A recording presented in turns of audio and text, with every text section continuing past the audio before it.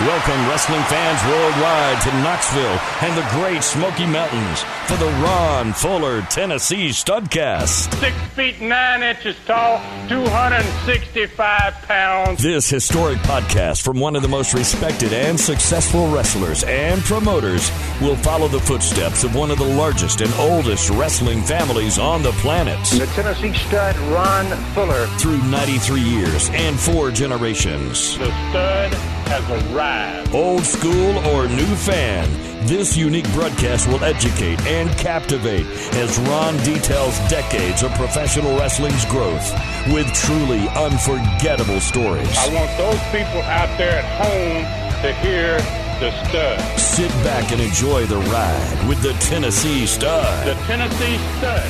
You will learn that name. You will remember it. And now, the Stud is here.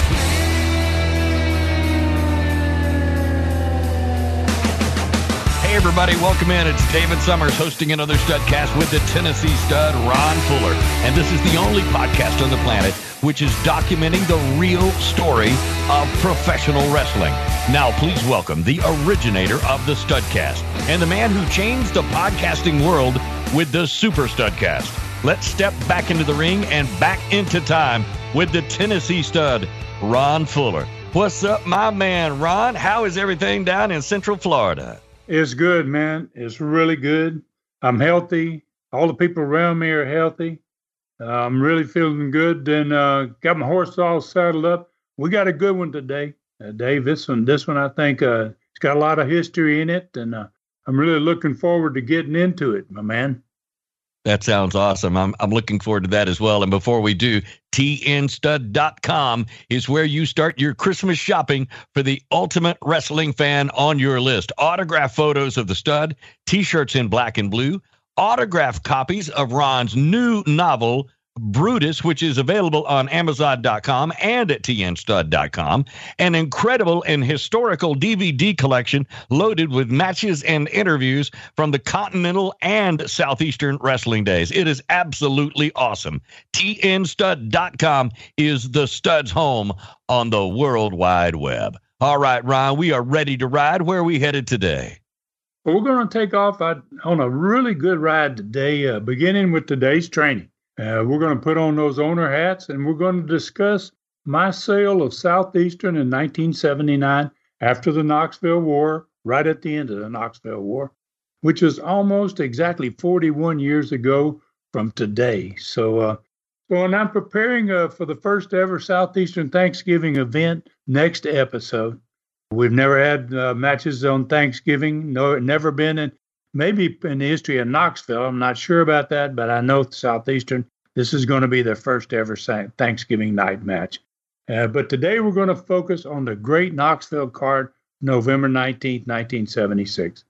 On that card, I'm going to be returning to action, finally, after the Terry Funk and Ronnie Garvin beat down that I got. And I'm going to be returning against Big Bad John in the first of 3 Cadillac tournament matches that night. And then we'll be talking about that Cadillac. We'll be talking about how the tournament works, the number of entrants, the date of the finals for the new car. We're going to really cover a lot of ground today. We're also going to discuss the big TV championship match on this TV, the one that we're talking about today, between the TV champion Big Bad John and myself.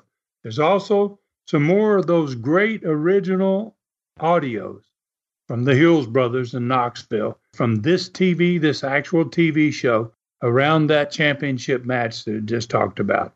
Then we're going to talk about the results of the great Friday night card. Tanaka is going to be taking on Ronnie Garvin in a Southeastern title match. 3 Cadillac matches on that card, and the card opens up with a tag match of all things. So we're going to finish up with another super learning tree question from a gentleman named Kyle Gorman. And Kyle asked, as part of the National Wrestling Alliance and developing your business, first with Southeastern and later along the Gulf Coast, how did you go about building relationships with other promoters? And he's got a second question. Would there be offers of talent by you if some of your wrestlers were worn out or just didn't fit your needs? So, good question. Looking forward to that one, too. Good stuff. All right. Sounds like we're fully loaded again this week, Ron. All right, I saw a post on social media that you're going to be talking about in today's training. I can't wait to hear about this one. Yeah, so let's ride, Dave. I'm ready to go, man. So in today's training, it comes from something I saw last week on social media that concerned me. It was about me, basically. It didn't concern me. It was about me.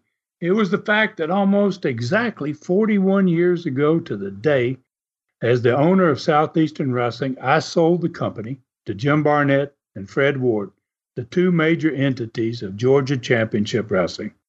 The story continued with the results of that sale, the next sale of Knoxville about a year after that, and a sad ending of big-time wrestling in that part of America for years afterward.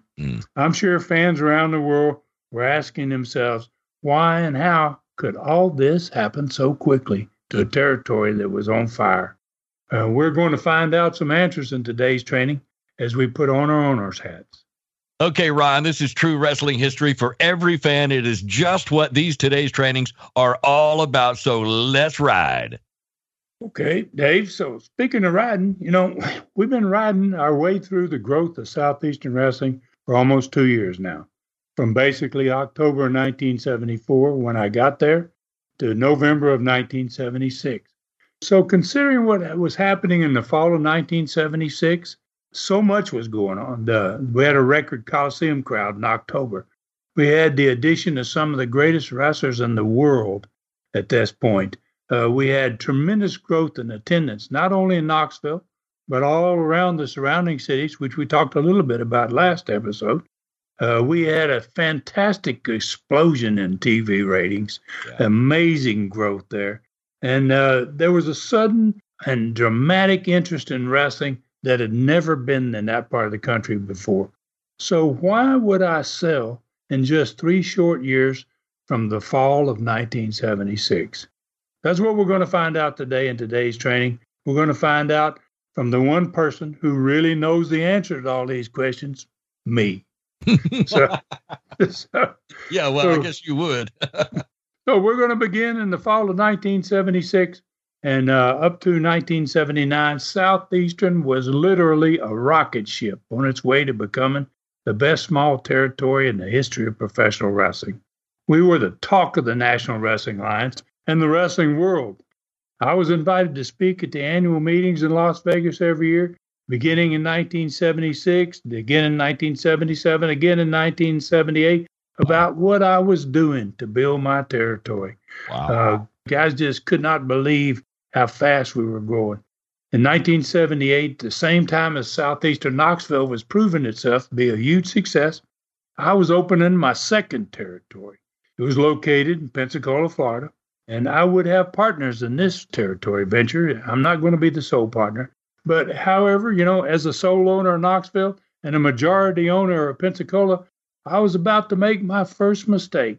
I could not be in 2 territories at one time. And I'm going to find out that you can't build 2 territories unless you really have the right program and the right ideas and the right people in the right place. Interesting. I want to ask you if I can stop you just for 1 second, Ron. Did you have to file a report? Did you report to the National Wrestling Alliance as to what your attendance was, the kind of money that you made on a weekly basis? Because you owned your territory and your company, but did you have to report to those guys? No, you didn't. I don't think any territories really reported, but wrestling was there was a lot of talk that went on in the wrestling business between wrestlers, between promoters. So this was everybody knew what everybody was doing. So this was word of mouth that was really getting out about how hot your territory was. Word of mouth was the big thing, and everybody talked. Everybody seemed to know figures. They seemed to know numbers. The wrestlers in my territory were probably on the phone after big houses talking to wrestlers in other parts of the country. Yeah. Those wrestlers went and talked to the promoters, said, geez, you know what they're doing up in Knoxville? That Southeastern is going crazy. And that's kind of what happened. Those boys are making big money up there.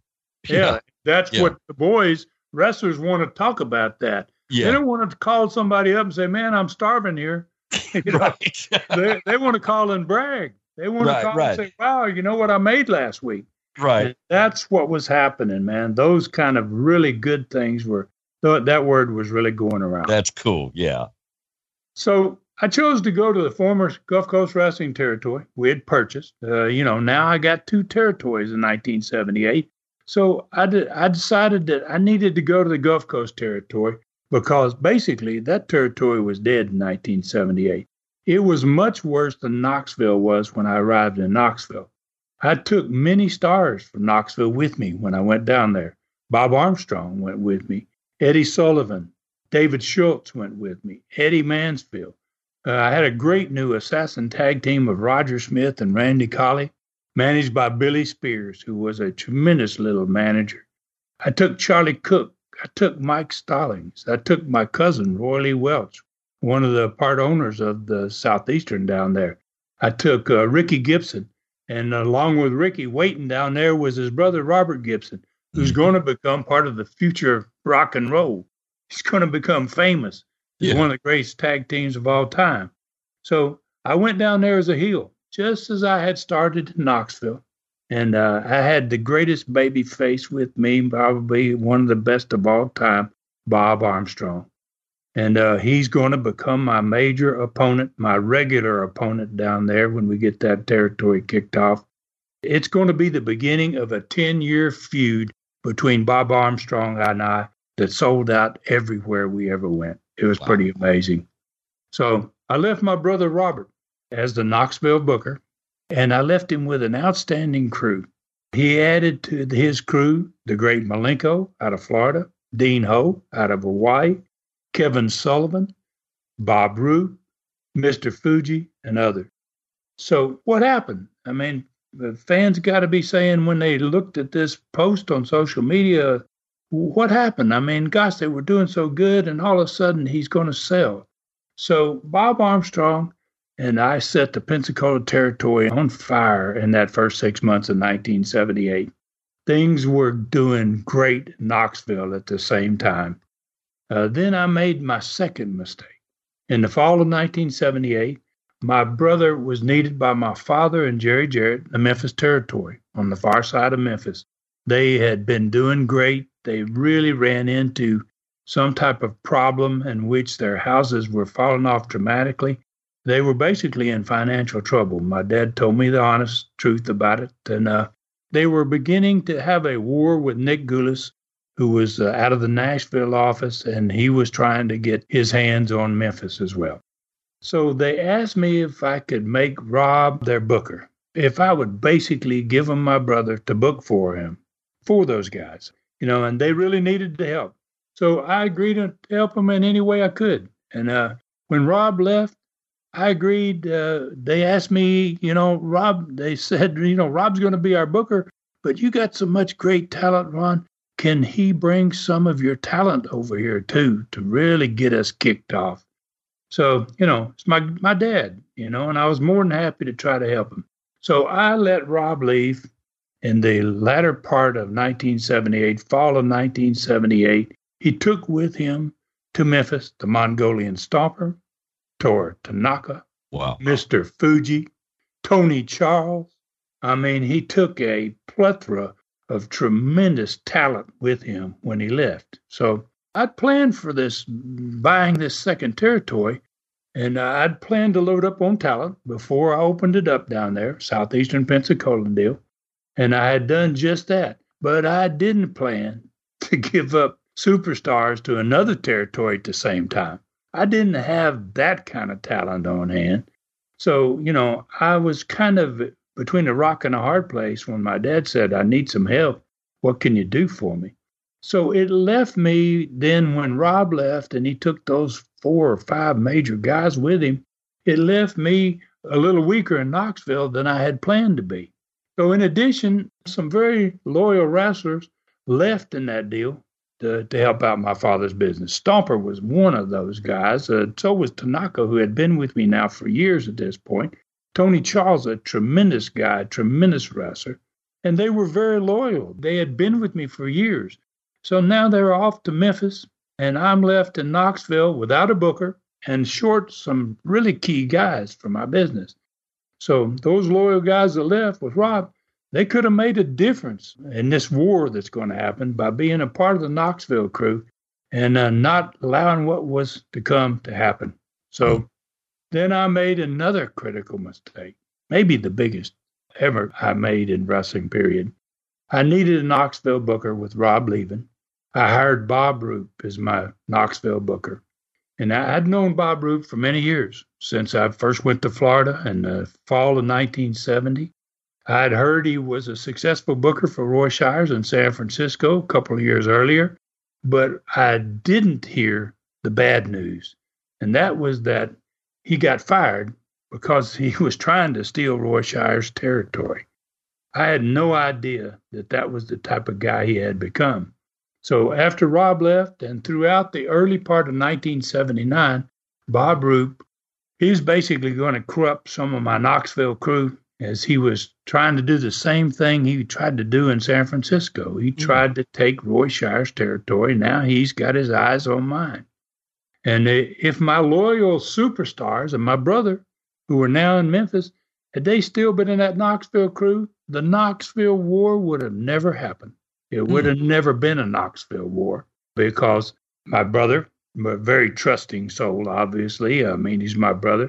And all these other loyal guys, even if with Bob Roop as the booker, he could not have got control of the crew if he'd had Stomper there and if I had Tanaka there and if I'd had Tony Charles there. And those guys that were so loyal to me, they would have stopped it. They would have put a stop to it quick like. How old was Rob at that time? Rob was this was 1978. He was 29 years old.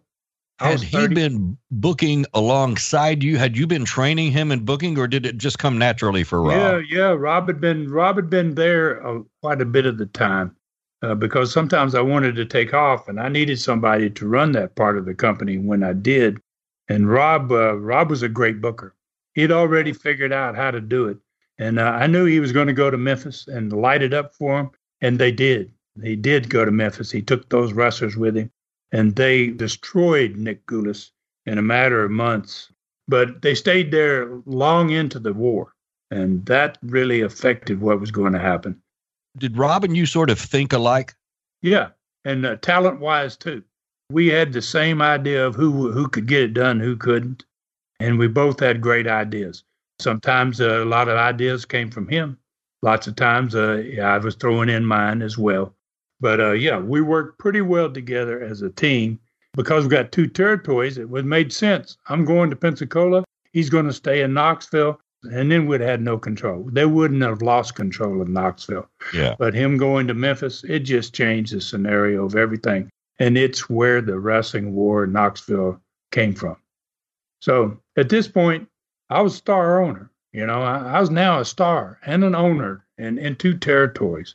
I was a heel in Pensacola. I went down there as a heel and a baby face when I came to Knoxville. So I was constantly flying back and forth during those days between the two territories, trying my best to keep both of those territories healthy. My mistake was not paying enough attention to my Knoxville booker. I wasn't spending a lot of time with Bob Roop. I only saw him on nights when I was in the towns and we were busy, didn't have much time to talk to him. So my Knoxville booker basically was a rotten apple. And I tossed the rotten apple into the barrel. You know what they say about that? Mm-hmm. One rotten apple is going to make them all pretty rotten, and some of them got rotten pretty soon. So in May of 1979, Bob Roop and four of the wrestlers in Knoxville made their move to take over wrestling there. The Knoxville War officially began May of 1979. Over the next 8 months, all the work that I and hundreds of other great wrestlers that had come through Southeastern in that 5 years that was destroyed. Basically, Southeastern Knoxville, that company was destroyed in an 8-month period of time. And we're not going to get into the particulars of how that happened at this time. And for those of you out there that really want to know all of the scoop, we don't have enough time to deal with it today. But if you want to know more about that, you can find everything in two of my Super Studcasts that focus on that devastating time period. Number 13, the Knoxville Wrestling War of 1979. Or you can check out number 18, Ronnie Garvin. and Fist of Stones episode, and Garvin admits he made a big mistake by getting involved with Bob Roop. And so, they fully explained the demise of Southeastern Knoxville and why I wanted to sell out. So now let's go back to the original post about the sale of Southeastern in November of 1979 to Jim Barnett and Fred Ward, and the ultimate result of that sale. Immediately following the sale, I left Knoxville, moved to Pensacola. Jim Barnett took over control of Knoxville and the surrounding cities where I'd been operating. He kept much of what I had done and who I had employed. Les Thatcher stayed as his television commentator. Mac, my head referee, stayed as top referee there. Phil Rainey stayed there as the house show and the TV announcer, and along with a whole lot of the crew that was there with me at the end. So I did take two of my best friends with me on down to Pensacola and that south end down there around Dothan, and that was the Mongolian Stomper and Don Carson. So Bob Roop and the only two left out of the original five that started this war. He ended up with five guys. It was Bob Roop, it was the great Malenko, it was Bob Orton Jr., it was Ronnie Garvin, and Ron Wright were the five guys. So about the time in 1979, when I sold out, they shut down too. Their operation was done as well. The war was over, basically. Its devastation, though, wasn't quite realized at that point. So Jim Barnett, now he was a hugely successful promoter all over the world, but he couldn't heal the wounds of the war, nor the loss of the stars that had built the greatest small territory ever. He brought in great talent from his Georgia Championship Wrestling Company that aired on Ted Turner's Superstation, WTBS. He tried everything for the next year to rebuild Knoxville. He failed so badly that his crowds became so small that he could no longer run in the Coliseum like I was running. He had to return his wrestling to Chilhowie Park. Jim Barnett had tremendous ego. When all this went down for him, he wanted out. So he sold what was left of Southeastern Wrestling to Ric Flair and Blackjack Mulligan in the fall of 1980. This post talked about that. So Mulligan moved to Knoxville. He had been a performer and a great star in Mid-Atlantic for the Crockett's. He moved over to Knoxville, and he did his best to get it going again with some of his own talent. And he had some guys that he got some help from the Crockett's from the Mid-Atlantic territory. In the summer of 1980, the only time that he ever asked me for help, he brought me, the Mongolian Stomper, and the Stomper's manager, Don Carson, in to wrestle at the outside amphitheater in Chilhowie Park, summer of 1980. It was the largest crowd. I had many people that night to say, Ron, this is the biggest crowd we have seen here since you left Knoxville 2 years ago. So, I guess, it told me a lot that we were still big stars there, and they were having a hard time getting over. So Mulligan and Flair walked away from Knoxville and their debt to Jim Barnett in the fall of 1981. Knoxville Wrestling and the former Southeastern Wrestling officially died, I would say, in 1981. For the next 4 years, companies came and went. They came to different places, went into Knoxville, tried to run shows with no success, none of them. Knoxville was one of the greatest success stories in wrestling history. It became a ghost town for the sport almost overnight. So Southeastern Pensacola had done just the opposite during these years. In 1980, we purchased another great city, wrestling city that had died, Birmingham, Alabama, and all of northern Alabama with it. We bought it from Nick Gulas, who was getting out of wrestling. He was retiring. By 1981, northern Alabama was on fire again. It was dead, and we just lit it up again. In 1981, we began to operate Tallahassee, Florida, with the Florida Championship Wrestling. They owned that city. They had, in fact, owned the building in that city. But they had fallen on hard times, and they weren't able to draw the crowds they used to draw. So we had a partnership to run that thing 50-50 with them, and we started bringing Tallahassee back. Crowds began to grow again in Tallahassee. So Southeastern Pensacola was just like Southeastern Knoxville, we had a 7-year growth spurt in Pensacola from 1978 way on into the 80s. And we did exactly what Knoxville did in the 1970s. In this time frame we're talking about, 76, 77, 78. In 1985, Southeastern Pensacola, which was now at that point Continental Wrestling, returned to Knoxville. It was the first time in 6 years, since 1979, that a wrestling event was held in the Knoxville Coliseum. We called that event, when we went up there, I told everybody, I said, boys, we're all going home. It's like a homecoming. So we called that event the Tennessee Homecoming. And the following stars triumphantly returned to Knoxville on that show. Bob Armstrong and his son, Brad. It was the first time those people up there had ever seen Brad. Ron and Rob, both of us Fuller boys. Jimmy Golden went back. The Mongolian Stomper went home. Don Carson went back. Tony Charles went back. Roy Lee Welch went back. Jerry Stubbs went back. David Schultz went back. We not only drew a large crowd, we drew a total sellout in the Coliseum that first night we went back. The Southeastern had officially returned. Basically, we for darn sure officially returned. And so had Big Time Wrestling returned to Knoxville. Knoxville was back on the wrestling map again. That is pretty awesome. And another educational today's training, as I can remember, Ron, Southeastern's history is really amazing. It was born in 1974, died in 1981, and reborn in 85. So, all right, where to next, Stud? We're going to go to Chilhowie Park. We're going to go on Friday night, November 19th, 1976. And this one is just 6 days before the first ever Southeastern Thanksgiving night match, which is going to be in next week's episode. This Friday night card opened with a very unusual first match tag. You just didn't see tag matches opening up shows. This was a really good tag match, too. It was Rip Smith and Don Cornoodle, two upcoming stars. And they were wrestling against Kurt Von Steiger and that new gladiator, Jim Dalton, the heel gladiator that people were trying to figure out what's this guy all about. Second match was the first of 3 Cadillac tournament matches that night. It was the first night of the Cadillac tournament. And I'm going to give everybody a brief breakdown in a few minutes about what this Cadillac tournament was all about. Jimmy Golden, he wrestled that night in the Cadillac tournament match against the Great Mephisto. The next match was another Cadillac tournament match. Mike Stallings wrestled against Carl Von Steiger. There was a third Cadillac match that night, and that was Big Bad John against me.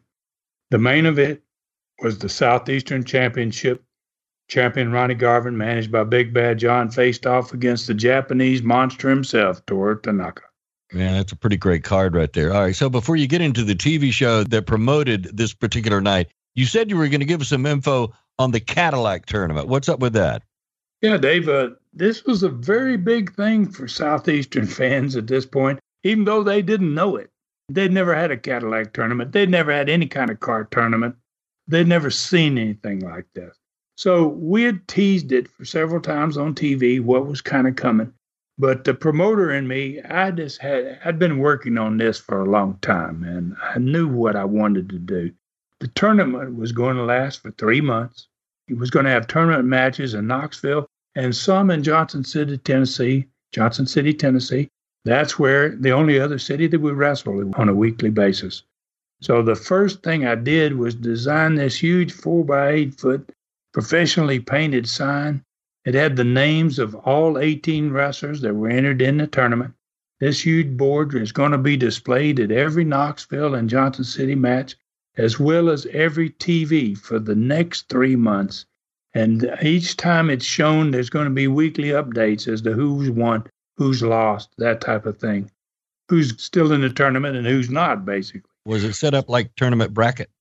Yeah. Well, no, it's not really in a bracket situation.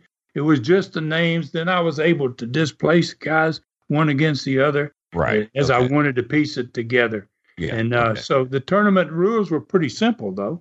If you lost 2 times, you were automatically eliminated from the tournament. And on this huge board next to the names, we kept up with the wins and losses. The wins were designated by putting a plus sign there. And if it was a loss, it was a minus sign. So every Saturday on TV, somewhere during the personality profile, Les would always update that board. And as the tournament progressed, he would cross off those names that had been eliminated after they got the 2 losses. So what happened here is you got to see that board every week, and fans' interest grew. As the number of names dwindled down smaller and smaller, the fans got more interested in who's going to win this thing, who's going to win this car.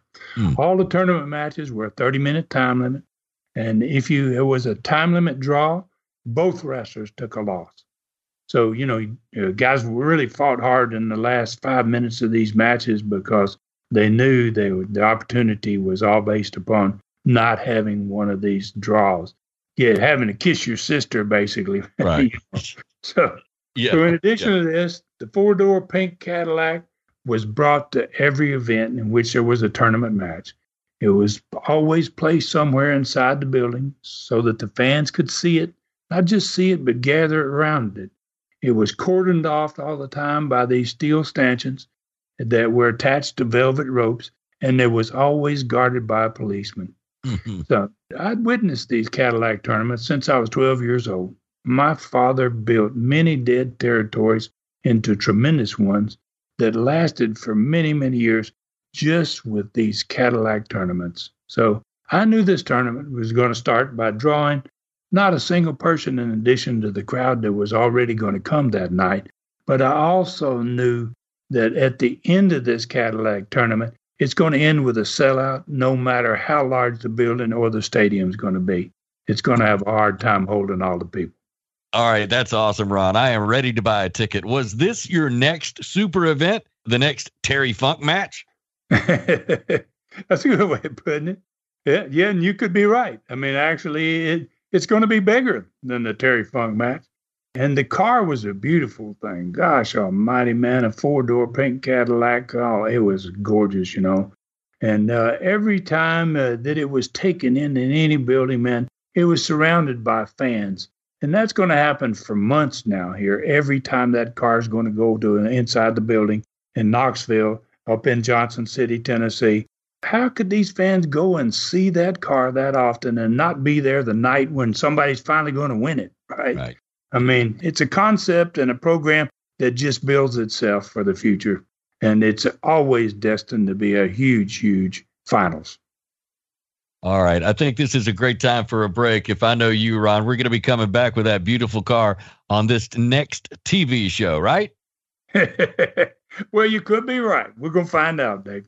All right. Y'all stay where you are. This Studcast will continue in a moment right here.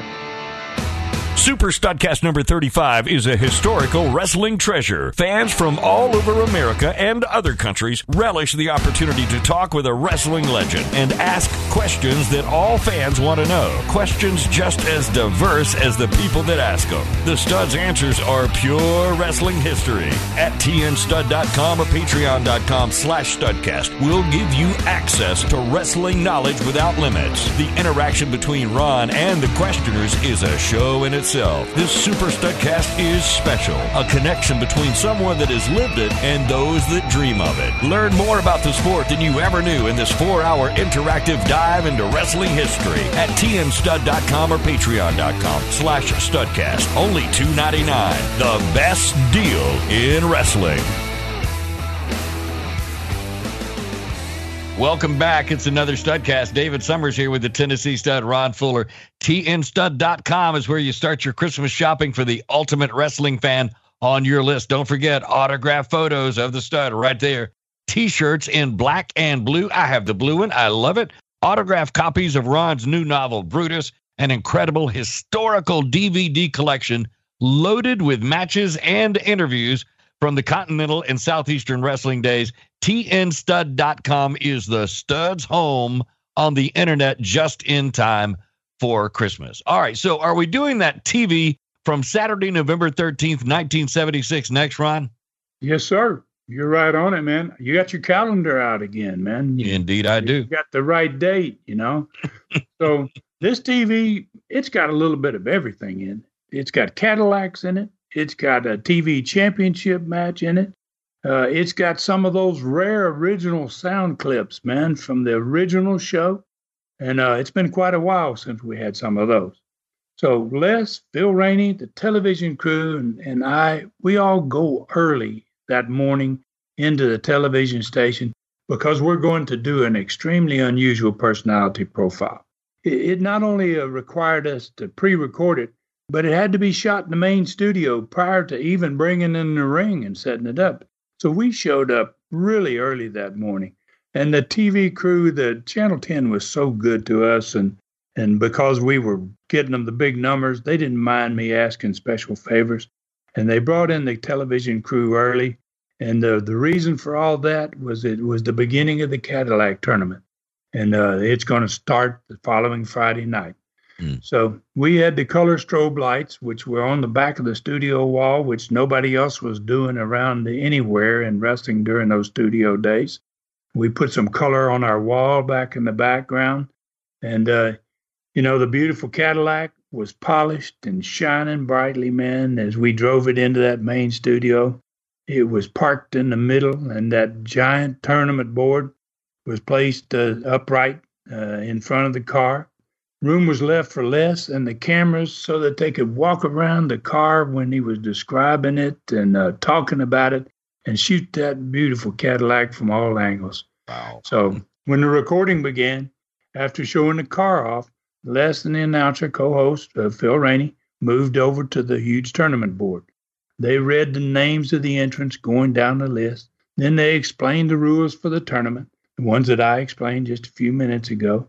Normal personality profiles back in those days were about 5 minutes. This personality profile went 10 minutes, but gosh, I thought, man, it was worth every minute of it. The car was just absolutely gorgeous, man, under those bright TV lights, just all polished. And, it was fine. A pink four-door Cadillac, it was beautiful.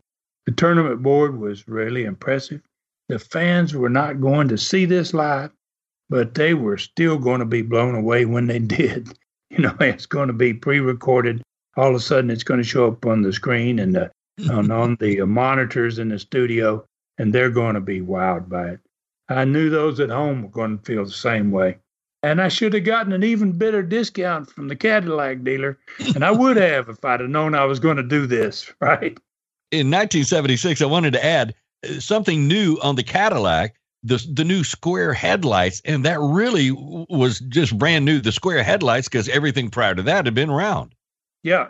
I mean, it was a fantastic, beautiful car. And like I've told the story, I bought two of them the same day I bought this one. I bought one for me. It wasn't pink and it wasn't What color was it? But this car just looked absolutely awesome in this personality profile. So when it was all over and we got everything done, we pulled the car out and we took it back down to the dealership. That's where we were keeping it. And they were taking really great care of it.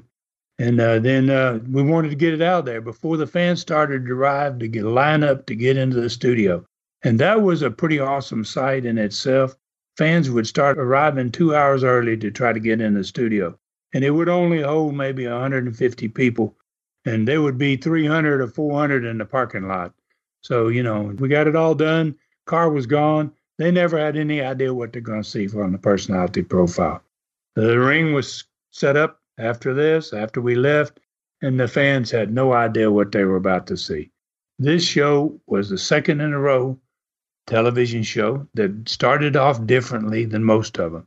And because there was going to be a TV championship match scheduled in this show between me and Big Bad John, we decided, Les and I talked about it, let's put this TV match on first. And I was going to be facing Big Bad John for the TV championship that he had been given by Ronnie Garvin, who won it from the Gladiator Dick Steinborn in October. After Ronnie won the TV championship, then once Big Bad John became his manager, he basically just said, here, you're going to be the TV champion. You can have the trophy. So in actuality, Big Bad John hadn't even really won the trophy. And, so it was pretty strange that he ends up defending it against me. So this was to be John's first title defense. The show opened with me in the ring. I was being introduced by Phil Rainey. It was my first match back after the Terry Funk World Title match of October 10th when I got hurt. And I got a thunderous round of applause, obviously. Big Bad John was nowhere to be seen. So I'm standing in the ring for it seemed like 3 or 4 or 5 minutes, and he finally comes into the studio. He's not even dressed to wrestle. He's carrying the huge TV trophy with him. And instead of coming to the ring, he goes to the set with Les, and he bends over to explain to Les how he hurt himself. And he was going to have to forfeit the trophy because he wasn't able to defend it today.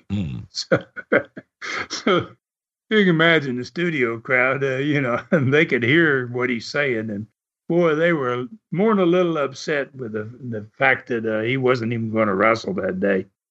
John brought the trophy over to the ring, and he easily handed it over the top rope to the referee. Much too easily for a man who's supposed to be hurt. And Les is pretty sharp. Les picks up that. He goes, well, look, he don't look hurt. The trophy weighs 50 or 60 pounds. He's hoisting it around pretty easily. So I made a little move for him, and he backed away from the ring. Phil Rainey announced that Big Bad John was going to forfeit. The crowd booed until the bell rang. Then the ref started the 10 count. And that was the procedure for forfeit. And at about the 5 count, the studio audience, they all got into the 5 count. The count's now 7, 8. At the count of 10, the bell rang. There was a huge celebration by the studio crowd. And the trophy was given to me, obviously. I took it over to the set to Les. And I told him, Les, I don't want to take this trophy. I don't want to win it like this. I know I don't want to win by forfeit. I want to earn it. And, then Les reminded me of something, which was pretty cool. He said, do you remember, Ron, how you lost this trophy about a year ago when you had your collarbone dislocated and you had to give it up? He said, don't you think maybe you deserve it, Ron? So, I ended up leaving the set with the trophy, and got some big applause and a standby match. We always had a match ready in case something happened and somebody got hurt. To go in the ring. In a standby match that was standing by, they went in the ring, and we had our first match. It just wasn't the television championship match that we expected to have. After the standby match, then John went to the set, and John demanded that they show how he and Garvin had destroyed Ron Wright the night before. There was a 20-foot pole match that night for the Southeastern Championship. At the end of that video, the first interview started. First interview of the show. And we have today, and I'm really proud of this, the actual interview with Big Bad John from 44 years ago. Les is going to, in this interview, mention the forfeit, and he's going to try to pin Big John down to the fact that he's having to wrestle me in the upcoming Cadillac tournament match the following Friday. Mm-hmm. So fans out there, you're going to be able to hear where Big Bad John wanted to take this conversation. All right, and our man Lou Kippelman, our producer in San Francisco, is going to play that interview for us. Go ahead, Lou. Cadillac tournament matches, you'll be facing Ron Fuller. Well, I'm going to tell you something. Don't worry about Ron Fuller, because all you got to worry about right now is Toa Tanaka. Tanaka, let me tell you something. You've been whooped before. You've been beat up before. You've been in street fights. You've been in back alley brawls. You fight with karate. You use kung fu. Anything that you can get your bald, little, dinky-looking head to use. Well, I'm going to tell you something. Come Friday night. Let me interrupt you just a minute. I asked you a question. You were supposed to meet Ron Fuller here today on television. You did not do that, but you are to face him in the Cadillac tournament. I don't like to hear your comments on that. I'd like to hear your comments on that. Don't worry about no tournament. I'm talking about Tanaka. Tanaka, Friday night, you're gonna meet the man. You're gonna meet the man, the beef freak here. Look at him. I'm gonna tell you something. You fought, you've been tough before. I've seen you. I want you to get down and go for what you know, boy, because he can stand anything you can hit him with. Anything you can hit him with, he can stand it. So get it down, boy, get it for what you know. Okay, Ron, I'm glad we got to hear from Big Bad John himself. Those audio clips are absolutely cool. Who was in the next match for the evening? Well, the Great Mephistos, in the next live match on television, he got himself a quick win, and then he split his interview with his opponent for the next Friday night, Jimmy Golden, who was in Studio B. They were going to be in the first ever Cadillac tournament match on the following Friday night. The pre-recorded personality profile came next after that, and as soon as the fans in the studio got their first look at that car, they were like crazy. They were like, whoa, they were all looking at each other and, whoa, wow, it was just beautiful. And for at least half of that 10-minute segment, the studio crowd's reaction just spoke directly to me about what this big Cadillac tournament was going to do for Southeastern, man. I could just feel the enthusiasm in that crowd. It was great. The third TV match of that day was Mike Stallings, and pretty much a rare single match for him. He was most of the time paired off with Jimmy Golden. And this was good preparation for his first Cadillac tournament match with the next Friday night against Carl von Steiger. He won using his sleeper hole, and he just like in the interview before with Jimmy, he split his interview with his German opponent. The last match on the TV was now the extremely popular Japanese star Toru Tanaka. And he was going to be going up against Ronnie Garvin the following Friday for the Southeastern Championship. He turned that television studio audience on, man. You would have thought he was Ron Wright. People were just, wow, they were into Tanaka. And Tanaka at this point, he's a huge part of Southeastern wrestling, no doubt about it. So after he destroys his opponent, and that's a pretty good way of putting it, he went to the set with me for the last interview of the show. He broke a block with his forehead. That said all he needed to say. He needed to do more than that. You know, it's a lot better than him trying to speak whatever language he screamed out a lot of times. But boy, when he's breaking those 4-inch thick blocks with his head, it was doing some talking. I ended the interview with a personal challenge to Big Bad John to show up this time like what he had done today. Thanks to the Ills brothers in Knoxville, we have that original interview for the fans today as well. All right, here we go. Lou's going to play that interview from 44 years ago. Here it is. But you don't want. The same man, Big Bad John, is supposed to meet you in Chihali Park Friday night in the first of the 3 Cadillac tournament matches. Let me tell you something, Les. First of all, let me say that I know that in Harlan tonight, and I know he made some really nasty comments about the people up there in Kentucky, and there's some great fans in Kentucky. And I know you're going to be there tonight, and you're in a battle royal, Big Bad John, and I don't think you're so yellow belly you're going to chicken out on that one. You're going to get in there, but I got news for you. You're going to have a ring full of nasty people looking for your fat belly. Now, come Friday night, Jack, you want to be yellow? You want to show me your back again and that scar where they took out the yellow stripe? That's fine. You just show it to me, because I'm sure all I'm going to see of Big Bad John is his back, because you're always running away from somebody, Big Bad John. So you just Friday night, come down to the ring, and if you want to stay in the Cadillac tournament, and I know that the rules of this tournament are you've got to have a number of wins to win this car, you better come prepared to wrestle, baby. Because if you lose Friday night, and if you don't wrestle Friday night, you're going to get a loss in the Cadillac tournament. And if you do wrestle Friday night, then that's where the fun really begins, because you ain't seen Ron Fuller mad, Jack.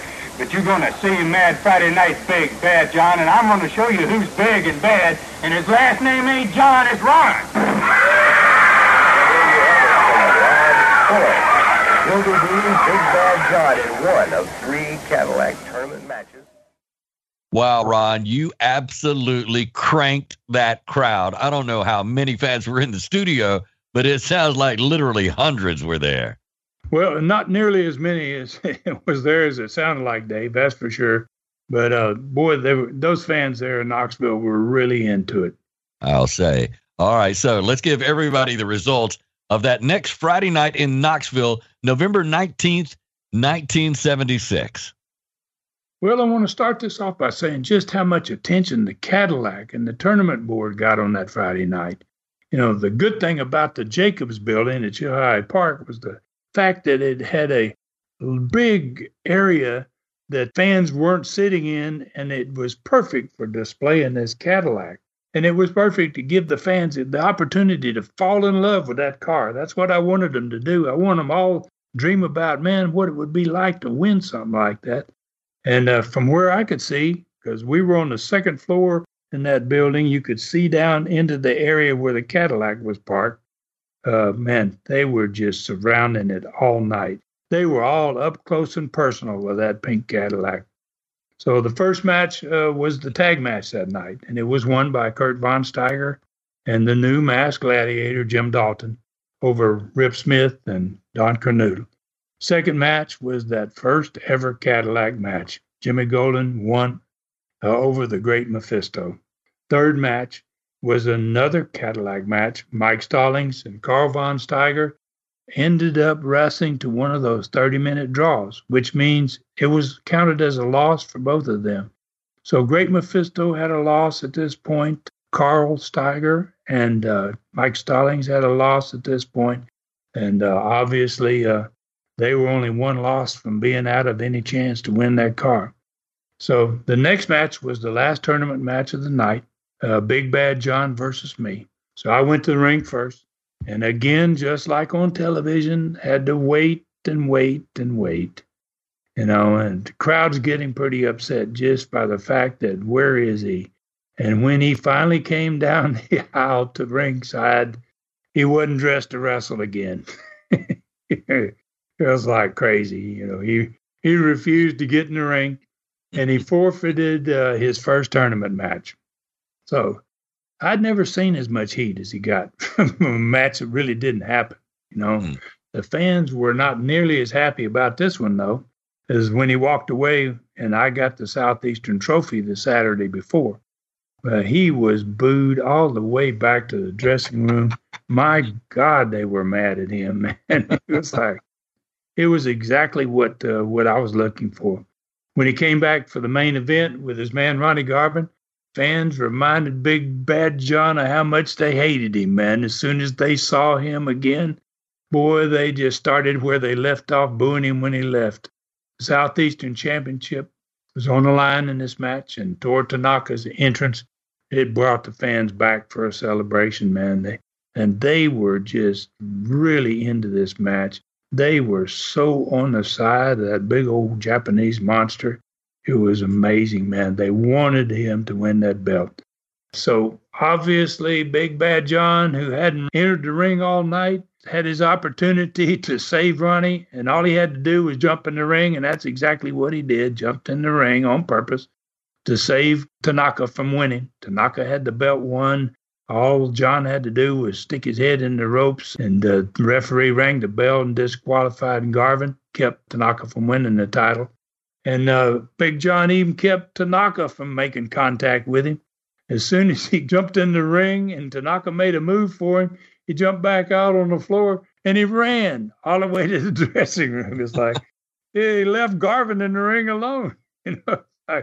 Boy, his coward routine was really getting some heat. I'm telling you, people were like, wow, this guy's got no guts at all. It was really amazing. Okay, at some point, you got to explain all that. All right, what was the attendance for this one? So it was just like it had been for every match since the last match in the Coliseum with Terry Funk. It was just about 4,000 again. We were just packing that building every week. And I was already regretting the small size of this Jacobs building because the following Thursday night, which was going to be Thanksgiving, we're going to be in this little building again. It's not going to nearly hold the crowd that's going to show up the next Thursday night. All right. Another outstanding Studcast, Ryan. I think it is time to get a cold drink. We'll take a seat under the learning tree. Remind us again, what was the question and who was the person that asked them? Well, the learning tree question today came from Kyle Gorman. And he asked, as part of the NWA, the National Wrestling Alliance, in developing your business, first in Southeastern and later along the Gulf Coast, how did you go about building relationships with other promoters? The second question was, would there be offers of talent by you if some wrestlers were worn out or just didn't fit your needs? Mm-hmm. So, two great questions. Let's take that first one to begin with. The one about being a member of the NWA. And how do I build a relationship with promoters? So growing up in a wrestling family, I met all kinds of promoters from all over the country as a young guy. And from starting at 7, 8 years old, all the way up to becoming a man. I was almost always in the company when I went to matches of either my father or my grandfather. And both of them were members of the National Wrestling Alliance. So, they knew everybody, and everybody knew me and Rob long before we ever got in the ring. My brother and I went to the NWA meetings with my father, starting at about age 16 years old. And we couldn't go in the meetings, obviously, but we were party to the lunches and the dinners that my dad and my grandfather had with these other promoters. So, at a very early age, we began to open the door to our wrestling future, that's for sure. So as a wrestler, obviously, I began to meet more promoters and really learn to form more meaningful relationships once I got into the NWA. I knew everybody well. NWA President Sam Mutchig out of St. Louis, Jim Barnett in Georgia. Gosh, great friends with my dad. I had wrestled for him in Australia. I'd wrestled for Sam in St. Louis 40 times probably. Jerry Jarrett in Memphis and wrestled there for him. Eddie Graham in Florida, where I got my start. Bill Watts in Oklahoma, who was a partner of mine and turned on me in Florida as a young wrestler. They're just a few of the guys that I either wrestled with or for. So it may be hard to believe, but there was very little swapping of talent, even recommendations of talent necessary for most wrestling promoters. I did one time recommend someone to another promoter, and he did the same for me years later. And I think it's the only time I can remember that I ever called somebody and did this. I recommended a young black star that I knew was going to be great to a fellow promoter that was in a part of the country with a huge black population, and he had a great need for this guy. This guy was the perfect guy for him. This wrestler had come in for me in Knoxville just for me to have a look at, which was pretty much customary. You did that a lot with young guys. You didn't know. So, well, let me put you on the card and take a look at you. That's the way I met this kid. He asked me, can I come in and work and take you have a look at me? Even though I didn't have a territory with a large black population, he was a black star. And I was extremely impressed right away. And he had the size, he had the speed, and he had that certain something that I knew was going to make this guy a star. The guy's name was Sylvester Ritter. Ooh, I know who that is. Yeah. Many of you listeners out there may not recognize him by that name, but he's going to go on from me in Knoxville to Bill Watts, Mid-South Territory. He's going to become the second Junkyard Dog. He said, yeah, and we're going to get to the first one here in a minute, but he set wrestling on fire everywhere from Oklahoma to Louisiana. He was the biggest star maybe in the history of Mid-South wrestling. First Junkyard Dog, Norvell Austin. He's going to be returning, oddly enough, to Southeastern in March of 1977. Wow. And he's not going to come back as Norvell Austin. He's going to be doing his own talking. He's not going to have a manager, and he's going to become the first ever Junkyard Dog. In fact, that's where Sylvester Ritter got the idea when he goes on to Bill Watts of that name for him. Years later, Bill Watts sent me in return a guy named Buck Robley, who was a huge star for him in Mid-South. Buck helped me greatly in the first years that I was down there in southeastern Pensacola. There were some one-show swaps of talent occasionally between promoters. That was to boost cards. They add a big-name guy here or there to these big events. They would draw a lot more money. Not to add guys to your full-time crew. You just wanted to add a name in here to add to the card. And you would swap guys back and forth that way. Bill Watts and I, we used to do it. We did it with Ernie Ladd and me.